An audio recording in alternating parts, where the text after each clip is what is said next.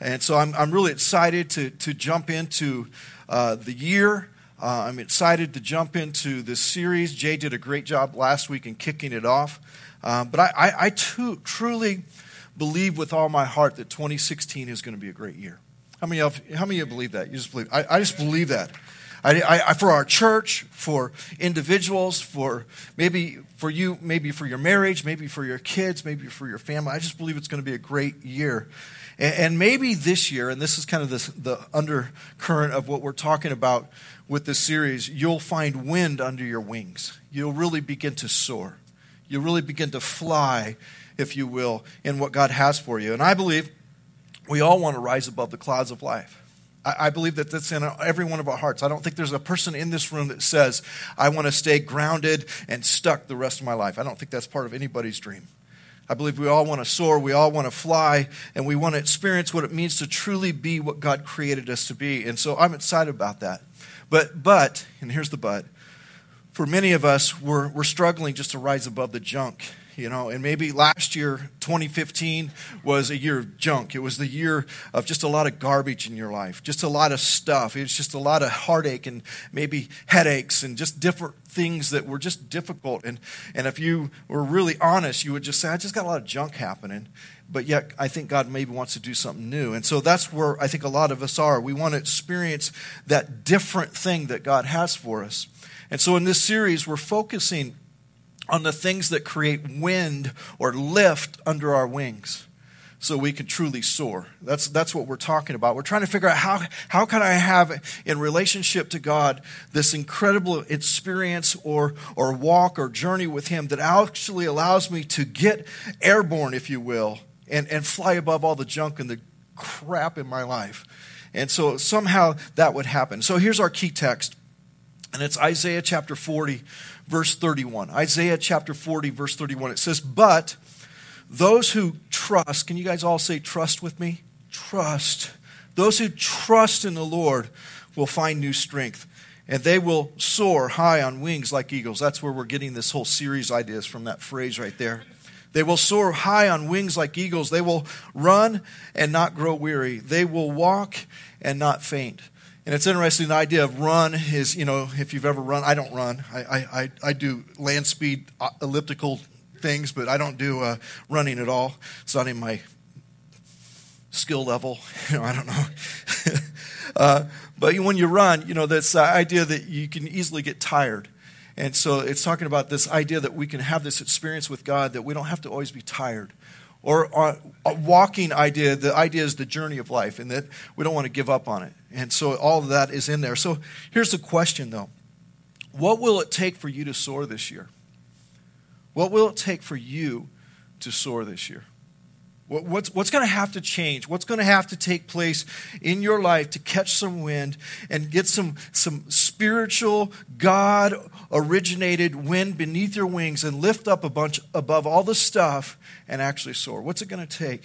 What's it going to be in your life? And it says, I think in our text here, according to Isaiah 40, the wind is with those who trust in the Lord. Those who trust in the Lord. It's almost as though the first step is trust. The first step is, Lord, I don't know how it's going to happen, but you're going to make it happen. The first step is, Lord, I don't really understand everything. I can't see everything clearly, but I trust you to make it happen. And so this idea of trust in the Lord, and then it goes on, and then there's all these promises in our text. They will find new strength. They will soar high. They will run. They will walk. And so it's all connected to this idea that I trust Him. And so maybe this year, if nothing else, this is the year that you started trusting God like never before. That you would just trust Him. You would trust Him in your marriage, and you would trust Him in your kids, and maybe in your job and your finances. And you would just trust Him in your own heart. You just say, I trust you. And out of that maybe would come alive this idea of soaring. And so if soaring is connected then to the trusting, how do we trust in the Lord? How do we trust in the Lord? How does that happen? And again, I said, Jay kicked it off last week, and he did a great job. He kicked off this series with one of the ways that we find wind beneath our wings and we trust in the Lord. And it's this: we allow the Word of God to breathe into and through our lives daily. And by the way, the Word of God is the number one catalyst to your spiritual growth. The Word of God. So the more often that you're reading Scripture, that's why we keep pounding on it. That's why we put further reading every week in the notes. That's why we keep saying, hey, get in the Word, get in the Word, get in the Word, because it's the number one catalyst to your spiritual growth. In other words, the very breath of God comes through the Word of God. The very wind of God comes as I read His Scripture and allow it to penetrate my heart. And so that's the first step. And so Jay kicked that off. But today I want to look at another way that we can find wind beneath our wings and trust in the Lord. And it's with prayer and fasting. Now, prayer and fasting. How many of you hear that and you just get excited? Yeah, that's exactly what I thought. You know, you mentioned prayer and fasting, everybody goes, oh, great, this is not the day I want to be at church. But prayer and fasting is this powerful, uplifting idea that God has created for connection with Him. And so it's this incredible opportunity that you and I have to connect with the God of the universe. That God said, He said, I'm going to reveal myself in my word, but I'm also going to be available with my ear to hear your prayers and see your life and respond to that and connection relationally. All of that involves that. Now, I just want to share this. Nearly every life-changing moment that I've had with God has been related to prayer in some shape or form. When I gave my life to the Lord when I was 16, when I returned to the Lord after 4 years of drunken stupor, it was because of prayer. There was a prayer moment. There was something happening because of this interaction with God. And this thought just came to my mind. I remember right before I gave my life back to the Lord when I was 20, my mom and my uncle, who were driving me crazy, and to this day, they still drive me a little crazy, but they would come up to me and they would point a finger at me and they would say, we're praying for you. You don't have a chance. I'm like, what are you talking about? No, we're praying that you would see that the Lord loves you beyond any thought or imagination that you would ever have. We're praying that God would get a hold of your hearts. And I would just say, man, get out of here. Leave me alone. But the answer of those prayers, I believe, is what changed my life. That God was hearing those prayers. And then, when I ended up giving my life to the Lord, my first experience after giving my life to the Lord is Jennifer and I, we went for a month-long internship in the inner city of Chicago. And when we were in Chicago, we were in the area called Cabrini Green. Have anybody ever heard of Cabrini Green? Real nice neighborhood. It was for years, it was the worst neighborhood in the country for violence and drugs. It had this huge high-rise buildings, and it was a dangerous, dangerous place. Well, there was tons of kids there, and the ministry that we went and worked with, they literally had a building across the street from these huge high-rise projects, if you will. And in that building, they began to gather young people. They gathered kids and youth that didn't want to be the same way and see life the same way that they've always experienced it. And the pastor there, a friend of mine, his name was Dan. And Dan, before this big outreach that we were going to be a part of, challenged all the young people. And we're talking people that were elementary age up to high school age to fast and pray for 21 days before this happened. So we're talking little kids that were setting aside time to fast and pray. And you know what they were praying for? They were praying for their moms, their brothers, their sisters, their uncles. They were praying for their community, that somehow, some way, in the midst of all that darkness that was happening in Cabrini Green, that God would shine a light. And it rocked my world. And this is what rocked my world. So we get there, and what was happening is they had this huge courtyard in the middle of all these projects. So if you can picture it, there's probably 10 buildings that are probably 10 to 15 stories high, and just tons of people. But in the middle of it was this big open grass, kind of not really grass, but really kind of rough looking area that was kind of where you kicked the balls around, and there was a couple basketball courts and stuff like that. Well, in the middle of that, they set up a stage, and they were going to have a worship time, and they were going to have a speaker, and they were going to show a movie, and they were going to do all this stuff in the middle of this big area. And so what they did, though, is Dan had all these kids. There was about 30 of these kids. We're talking, again, little kids from 6, 7, 8 years old up to 18, 19 years old. And he said, you know what? We've asked you, the kids of this community, this hardcore community, to be in prayer that somehow tonight things would change in your life.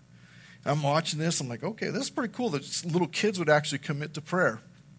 And so they get up there and say, okay, kids, I want you to come up on the stage. And so they had all of them gather, and they came up on the stage. And Dan kind of looked at him, and he goes, and this is what he said. He said, okay, kids, now. And all of a sudden, every one of those kids started praying like their life depended on it, that God would do something in that place. And I'm standing there and I'm watching this. I mean, I'm just kind of like, whoa, what the heck? What's going on here? All of a sudden, it was like a light from heaven was beaming down on that stage. I mean, it was intense. I mean, I was like, whoo. I mean, it was like this. I mean, I was kind of freaking out a little bit. I was like, what's going on here? I mean, these kids, and for about 10 minutes, they prayed like you never heard prayer before. They yelled and screamed and said, oh God, would you please? And they were crying. They were saying, oh God, oh God, oh God. They were crying out to the Lord after 21 days of fasting and prayer for their families, for their uncles, for their aunts. And this is what happened. I looked around and I noticed that things were beginning to happen all the way around this whole community. All of a sudden, I actually seen men that had 40s, in their hands, set them down, and just walk over and kneel at the stage. I actually start seeing grown men and women and people come and just surrender their lives to Christ. Not a word said. Not a message proclaimed, not a worship song sung, nothing but simply 30 people, 30 young people praying and said, oh God, would you please? And all of a sudden, I watched it happen. I was like, what just happened? It was the power of prayer. And it changed that little community, maybe just a little bit, but it definitely changed them. And I look back on that, and that was one of those moments that got a hold of me. The other one, I got all kinds of these stories. So then, 4 years later, I went to school, went to college. 4 years later, I went back to Chicago, inner city, 51st and Diversey. Come on, somebody. Nobody knows where 51st and Diversey is. All right, it's the hood, okay? And so we went there, and there was a church called Evangel. And Evangel was the place that I was doing my 3-month internship. And when I went there, I thought I knew everything. How many of you know what I'm talking about? I was all of 23 years old. I knew everything. Maybe 24 at that time. Had a couple kids. I had it all figured out. And I get there, and I walk into Evangel, and I'm trying to look forward to my summer internship. And the first thing that the pastor says, well, you have several assignments, but your most important assignment is to work with the intercessory prayer team. I'm like, okay, I'll lead these guys. I'll show them what's up, kind of man of faith and power. I'm going to show them what's up.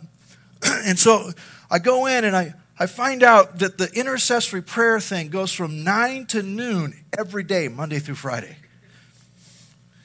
Now, at that point, I was struggling to maybe pray consistently 15 to 20 minutes a day. Come on, somebody, right? And I just got enlisted for 3 months to pray from 9 to noon. And so I walk in there, and I thought I'd just been given a death sentence. I thought I'd been given a death sentence of prayer that somehow I had to hang out. And to top it off, none of the people were under the age of 50. They were just old, And if you're over 50, I'm 50, so I can say that, all right? And so they were just an older group of people. But so they'd walk in, some of them would hobble in, some, this kind of thing. And they'd get in there, and there's about 30 of them, 25, 30 of them. And they'd gather in a room about this size. And they'd come in, and they'd be nice. And they'd say, hey, Troy, and it was all nice and, kind of sweet, like you're having a conversation with your grandma and your grandpa. And then it would start. 9 o'clock, they'd get in there, and they'd always do the same thing. They'd kind of gather, and they'd talk about a few things for a few minutes, and maybe 5-10 minutes about maybe what the Lord has put in their heart in Scripture or whatever. It'd be pretty short. And then they would go, and they would all find their spot, and they all kneeled. They all kneeled.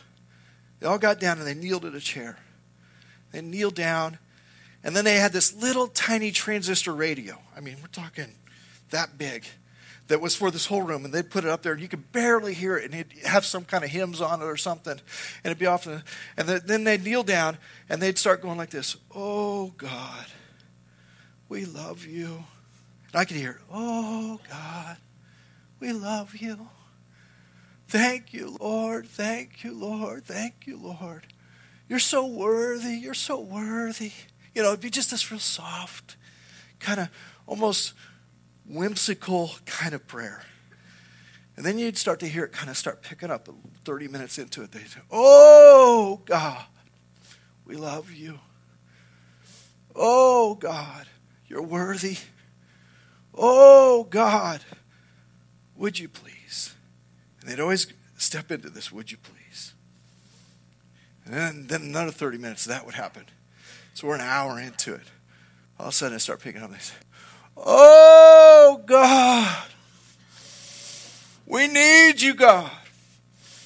We need you, God. We need you, God. And they would cry out for God's presence. They would cry out for him to meet them there. They would cry, and they would just, before you knew it, all 30 of those people, they were, oh, God, would you please? Oh, God, would you hear our cries today? Oh, God. And usually, and I can almost guarantee you, by about the time we got to that point, God would show up. And he would show up big time sometimes. And you'd hear these old people, and they'd just be bawling. You'd hear them bawling for the kids that walked by the front door of the building. You'd hear them bawling for the people that were broken and didn't know where they were going. You'd hear them going, oh, God. And they would weep, and they would weep, and they would weep, and they would weep, and they would weep, and they would weep for a whole hour. And at first I thought, man, this is the stupidest thing in the world. But then I understand that they were stepping into something that I had no clue about. And it was the power of prayer.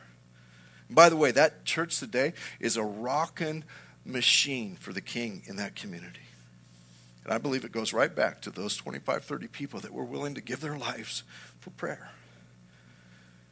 And so when I stand up here before you today, did Brent step out? Brent wave at me. I always give him one advice, and he's stepping out, is in all you're getting, get unction. In all you're getting. Because the most important thing that will change your life isn't something, it's someone. The most important thing in your life isn't something that you know. It's someone who is with you. The most important thing in your life is that you would get unction above everything else, that somehow, some way, there would be power in your life that is not your own, but has been given to you by God. Oh God, would you please? It's the power of prayer. Is that God would move through us. And so when I say we're going to talk about prayer and fasting, I'm not talking about some churchy religious thing. I'm talking about the thing that changes everything. The thing that rocks the world. That is woven between every page of the stories of Scripture like nothing other than this idea of prayer and fasting. So here's what's happening. Man, is that clock broke? I think that took me 10 minutes. All right, you guys are going to have to listen quickly. Can you listen quickly? All right. So today, here's what's happening. We're kicking off our 21 days of fasting and prayer. Somebody came to me yesterday at Saturday morning and said, I've been doing it for a week. I was like, great. For you, it's a 28 days of prayer. It's awesome. Right? But today, and you're thinking, well, wait a minute. Do I start now? Or I always start 6 o'clock, and I go to the 21 day at 6 o'clock. All right? That's how I do it, because I want to be able to eat wings at the Super Bowl. Come on, somebody.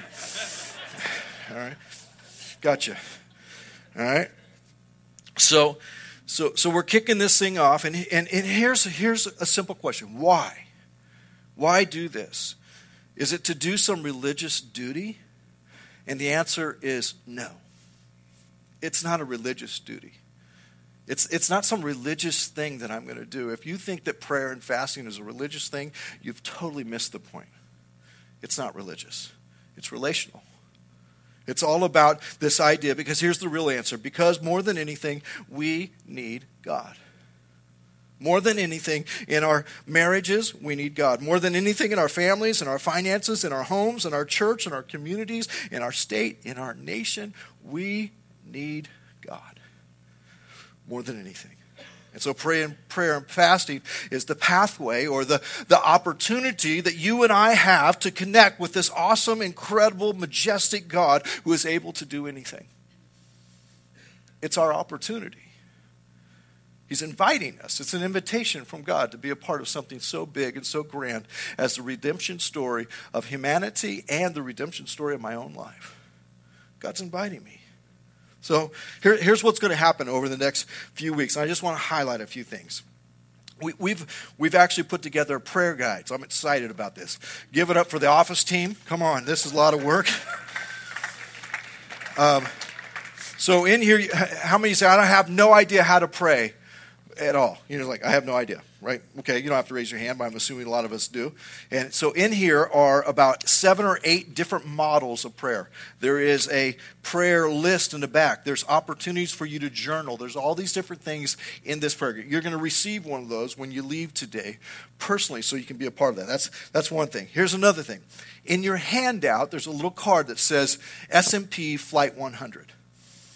I believe that God wants us to bring as a concert of prayer, just like those 30 kids did on the stage, for us to come on the next 3 Saturdays as a church together to pray. Saturday morning prayer, Flight 100. Would you make that commitment? And you can check the little box that says, man, I'm in for all 3 weeks. Maybe you've got a day that you have to be somewhere else. But if it's a matter of just you unable, I get it. But if it's a matter of you being unwilling, come on. And so that's an opportunity for you to join in Saturday morning prayer. And during this Saturday morning prayer, I'm going to be teaching each week at the beginning of the prayer time about prayer. Okay? So the next 3 weeks, we're going to be doing that. So that's going to be happening. Here's another thing, is that we're going to be showing the War Room movie today. How many have seen the War Room movie? Okay?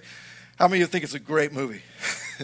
Right, hands still up. It's an amazing movie, and it will challenge you relationally, and it will challenge you spiritually. It will encourage you, and we're going to be showing it right here. We paid for the rights to be able to show it publicly, and so at 4:05 today, come back and be a part of the War Room.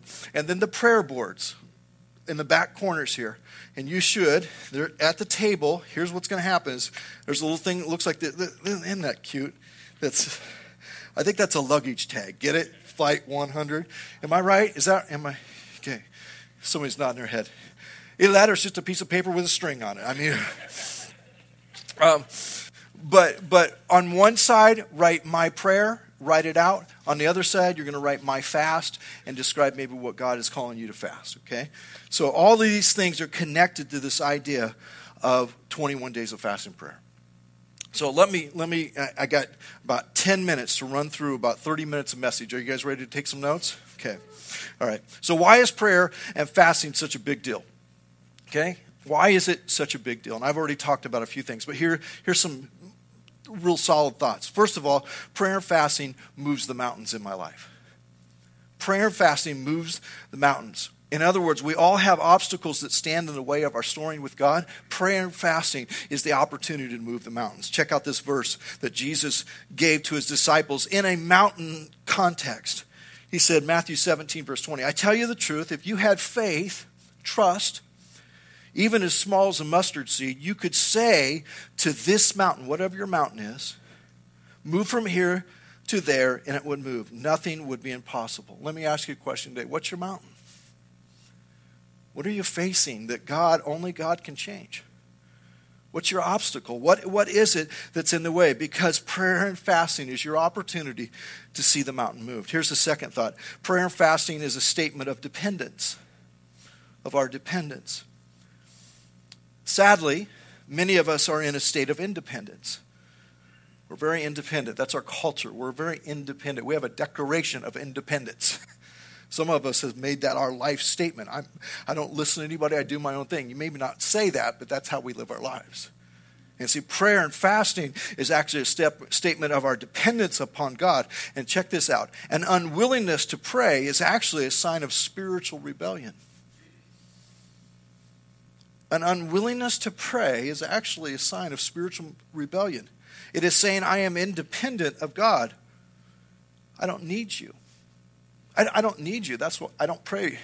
Or, and there's another category, that this lack of prayer maybe is a statement of our spiritual immaturity. I don't understand the importance and the power of prayer, but I just told you about the power of prayer, so now you do.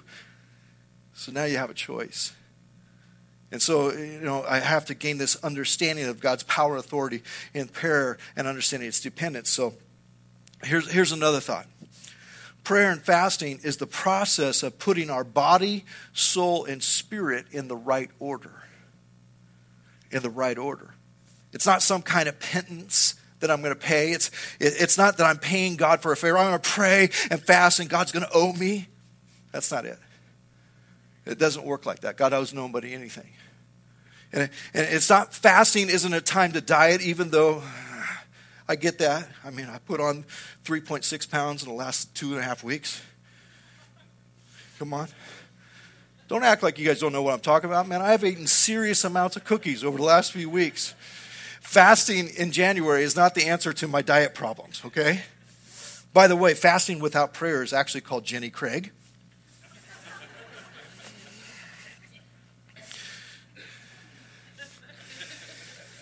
Still working on some of my Christmas jokes. Instead, it's reordering our spiritual lives. That's what it is.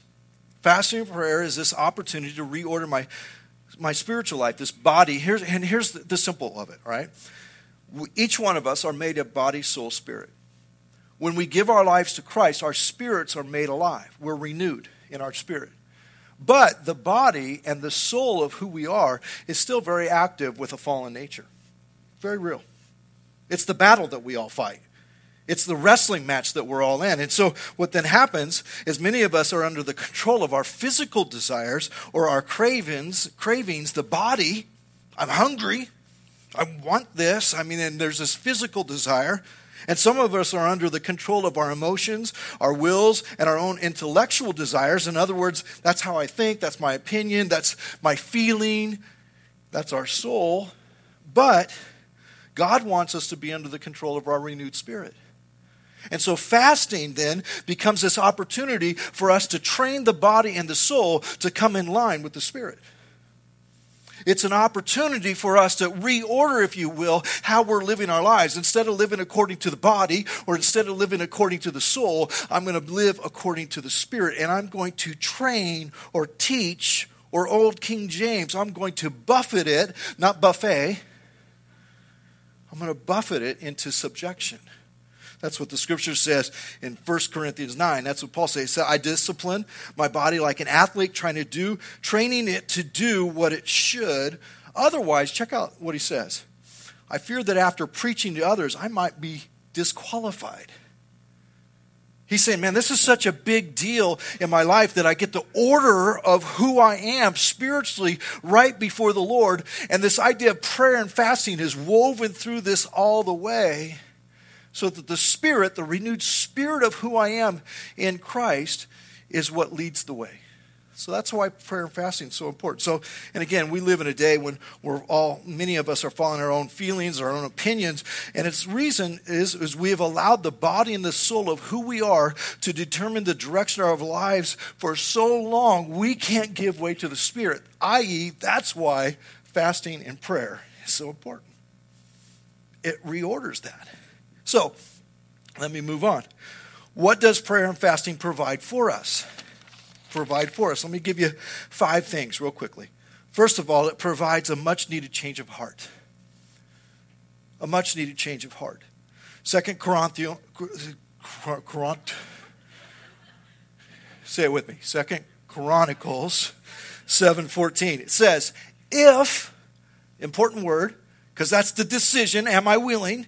If my people who are called by my name will humble themselves, put into subjection the body and the soul, humble themselves and pray and seek my face and turn from their wicked ways, then, 2 key words, if and then, I will hear from heaven, I will forgive their sin, and I will heal their land.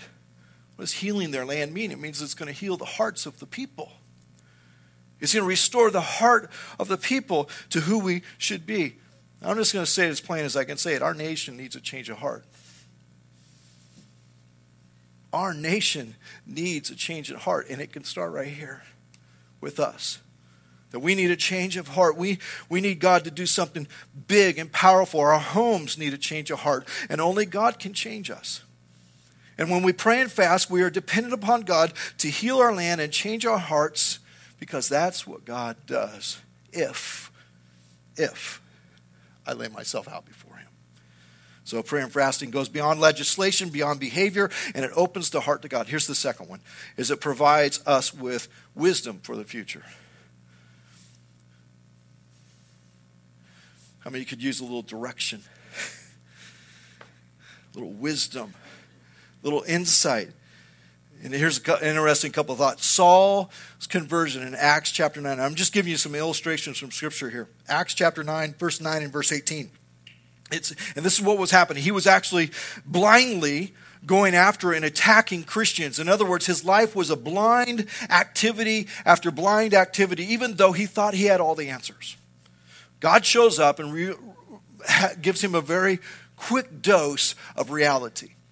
And it says that he was blinded. And here's the verse. It says, he remained blinded for 3 days and did not eat or drink. He was fasting and praying. He was crying out, Lord, I can't see.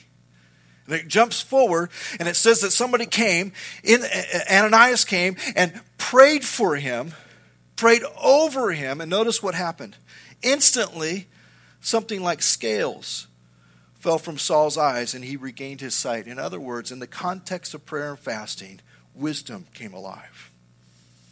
Wisdom came alive, and he was able to see. And so just an incredible idea. And so then jump down to Acts chapter 13. Acts chapter 13. This is the church. They're all gathered together. They're praying. They're seeking the Lord. It says, one day as these men were worshiping the Lord and, say it with me, fasting, the Holy Spirit said, very interesting little phrase. The Holy Spirit said, dedicate Barnabas and Saul for the special work to which I have called them. And here's the point that I'm making about wisdom and prayer and fasting, is in the context of fasting and prayer, often the Holy Spirit speaks to help us discern the opportunities that are before us. When I'm in prayer and fasting, all of a sudden I get this idea, this is what God wants to do. This is what the Holy Spirit is saying. This is where he wants us to go. And we get that incredible sense of wisdom for the future. And by the way, for the record, not every opportunity is a God opportunity. We need wisdom for the future. Not every open door is God's open door. We need to be able to discern that. Here's the third one, and that is to provide freedom from the things that entangle. To provide freedom from the things that entangle. The things that wrap themselves around us that we can't seem to find freedom from. See, prayer and fasting opens the door for freedom, and many of us have strongholds of bondage in our lives. We have experienced the forgiveness of heaven. Hear this clearly. We have experienced the forgiveness of heaven, but we have not experienced the freedom of heaven. That somehow, some way, we're missing out on the great part of what God wants to do in our lives. I'm not saying that to you, I'm saying it to us. And see, prayer and fasting is this opportunity to find freedom from all those things that entangle us. It provides opportunity for the addiction to finally be broken. Whether it be a substance, whether it be a behavior, finally, it's broken. It's in prayer and fasting that those things often are broken. From emotional entanglements, they can finally be broken.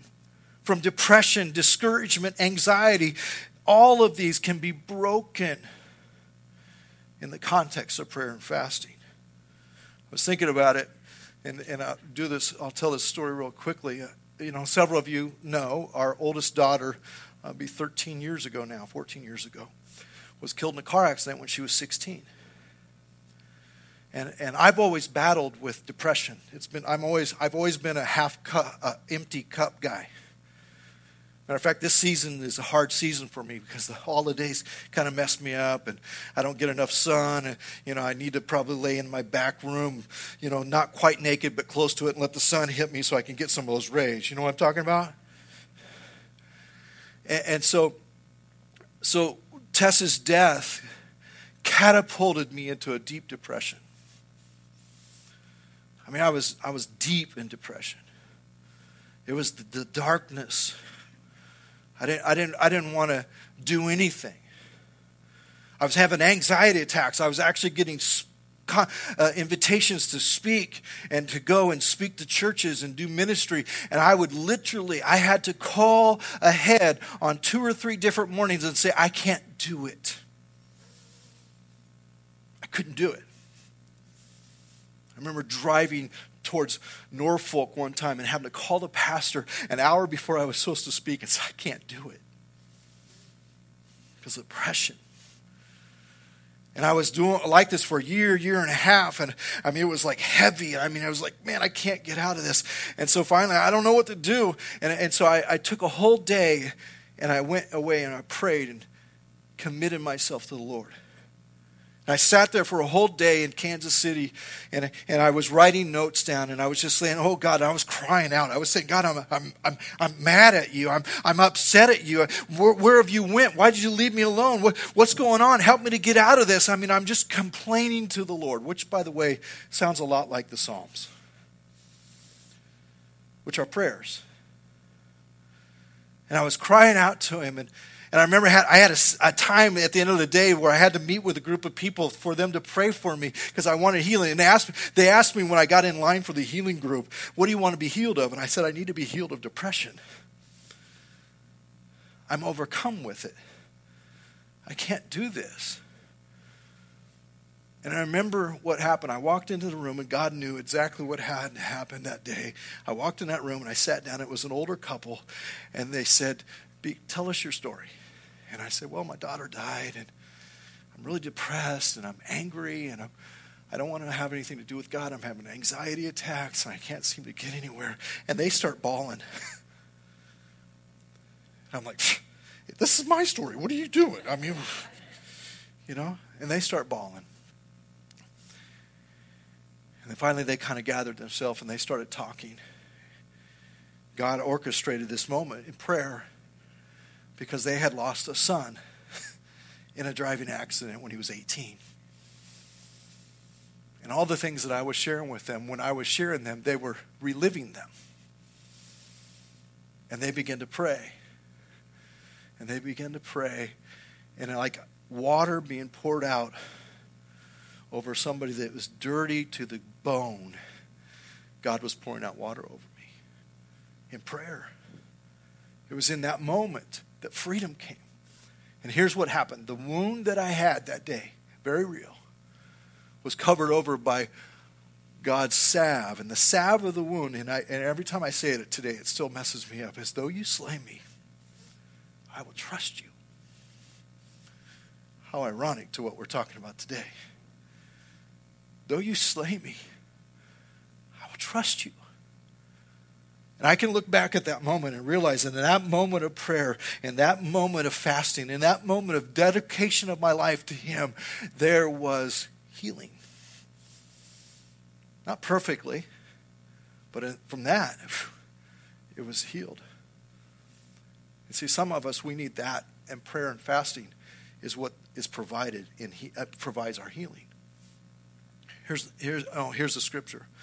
And when, I got to go quicker. I got to go fast.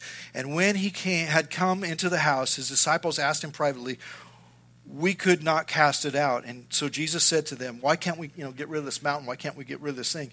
This kind can come out by nothing but prayer and fasting. And for some of us, the freedom that we desperately need is just around the corner in prayer and fasting. Here's the fourth and the fifth one real quickly. It provides security for the journey. There's a story about Ezra where there was a fast and it was God. He was praying and fasting that God would protect them as they journeyed through a very dangerous time in a very dangerous place with literally millions and millions of dollars worth of gold and silver and other possessions, and his family. Security. And you can read it, Ezra chapter 8. Here's the next one. Provides us strength for the spiritual battle. For people many of us, we don't even realize that we're in a battle. God provides us strength. And I would encourage you to read through the stories of Daniel and read through this idea of Ephesians chapter 6, that we're in this battle. We wrestle not against flesh and blood, but there's this principality thing. There's something happens spiritually that's big. Prayer and fasting gives us this strength. And so let me close with these simple thoughts of invitation. Here's the invitation for you during this 21 days of prayer. Number one is pray first. Pray first. Before you do anything, pray first. Before you make a decision, pray first. Before you launch into something new, pray first. Before you have an important conversation, pray first. In every situation of your life, pray first. Before you send that email, pray first. Before you send that text, pray first. Before everything, pray first. And here's why. Prayer should be our first response, not our last resort. Pray first. See, today we're experiencing a moral decline like never before in our country. And I believe in part it's because we have neglected the pray first attitude in our decisions and our situations. We are doing our thing and then we're hoping that God can come in and clean it up. Pray first. It says in 1 Timothy, Paul telling Timothy, the first thing I want you to do is pray. It's the first thing I want you to do. Here's the second one. Pray always. Pray with persistence. Don't give up. Don't just pray once. I hope, I'm going to be very honest with what I hope happens. You make a commitment to Saturday morning prayer for the next 3 weeks, and after that you say, you know what? I'm going to keep doing this because I believe God's not quite done yet. He's going to just continue to do that. I pray for 1 Thessalonians 5:17 says, never stop praying. Here's the third one. Pray expecting. Pray expecting. God, you're going to do something. Nothing's impossible for you. Matthew 7:7 says, keep on asking and you will receive. Keep on with it. You will receive what you ask for in accordance with the Father's will. That's the whole textual idea. And then the last one is commit to a fast. Joel called the people to a fast, and I'm going to call you to a fast today. It says this, declare a holy fast. A holy fast. There's a context there. Call a sacred assembly. Summon the elders and all who live in the land to the house of the Lord. It's important that we gather together. I know you pray on your own, but it's really important that we gather together because it shows that we're all in this together. It's important. It says, come together, all who live in the land to the house of the Lord your God and cry out to the Lord. So let me give you, and by the way, I think there's a sheet. I think it's in there. I didn't have enough room. There's like a whole sheet of why fast, how fast. Let me fill in your blanks really quickly. 4 types of fast. Choose one. Complete fast. It's water only. Obviously, if you've never fasted, this probably isn't the place to start. Okay? You know, water only. Maybe you want to do that for a day. Maybe you want to do it for 3 days. I mean, you can survive. Your body might tell you you're dying, but you will survive as long as you have water, okay? Select fast. It's like a Daniel's fast where you're not going to eat certain kinds of food, sweets, or you're just going to you're not going to eat any sweets, meats, or breads, or any kind of luxurious foods for a certain time. I'm going to actually do this. That's my fast this time. A select fast, a partial fast, which is maybe you're going to do 1 meal a day or 1 day a week or sun up till sundown, or you're going to do a soul fast, which is, I think, really important. It's like things like TV, things like social media. Some of you need to put Facebook down so you can get face to face with the King. You need to put it down. They'll survive for 21 days. I guarantee it. You'll survive for 21. You might even be better after 21 days, okay? Just put it down. Social media, certain activities, getting up earlier could be one. Biblically, it actually talks about refraining from sex, which I don't think is the Lord's will. But it does talk about it. Tongue in cheek, I joke, but it is actually in there, all right? And so it's this idea that you're going to, maybe video games, or it's a soul fast. You're gonna withhold from your soul and your body so your spirit can have an opportunity to grow. Reordering. And so here's all you need to do today is you need to fill out a commitment card to Saturday morning prayer, Flight 100. It's in your little thing. Just fill it out. You say, hey, I'm in it for all 3 weeks. I'm going for it.